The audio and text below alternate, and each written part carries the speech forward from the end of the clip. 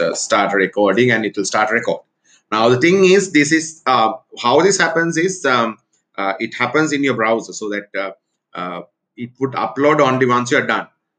So if you're doing it from home, it will take the uploading, but if you can do it in from the university or so, it will be much like, you will be using that bandwidth.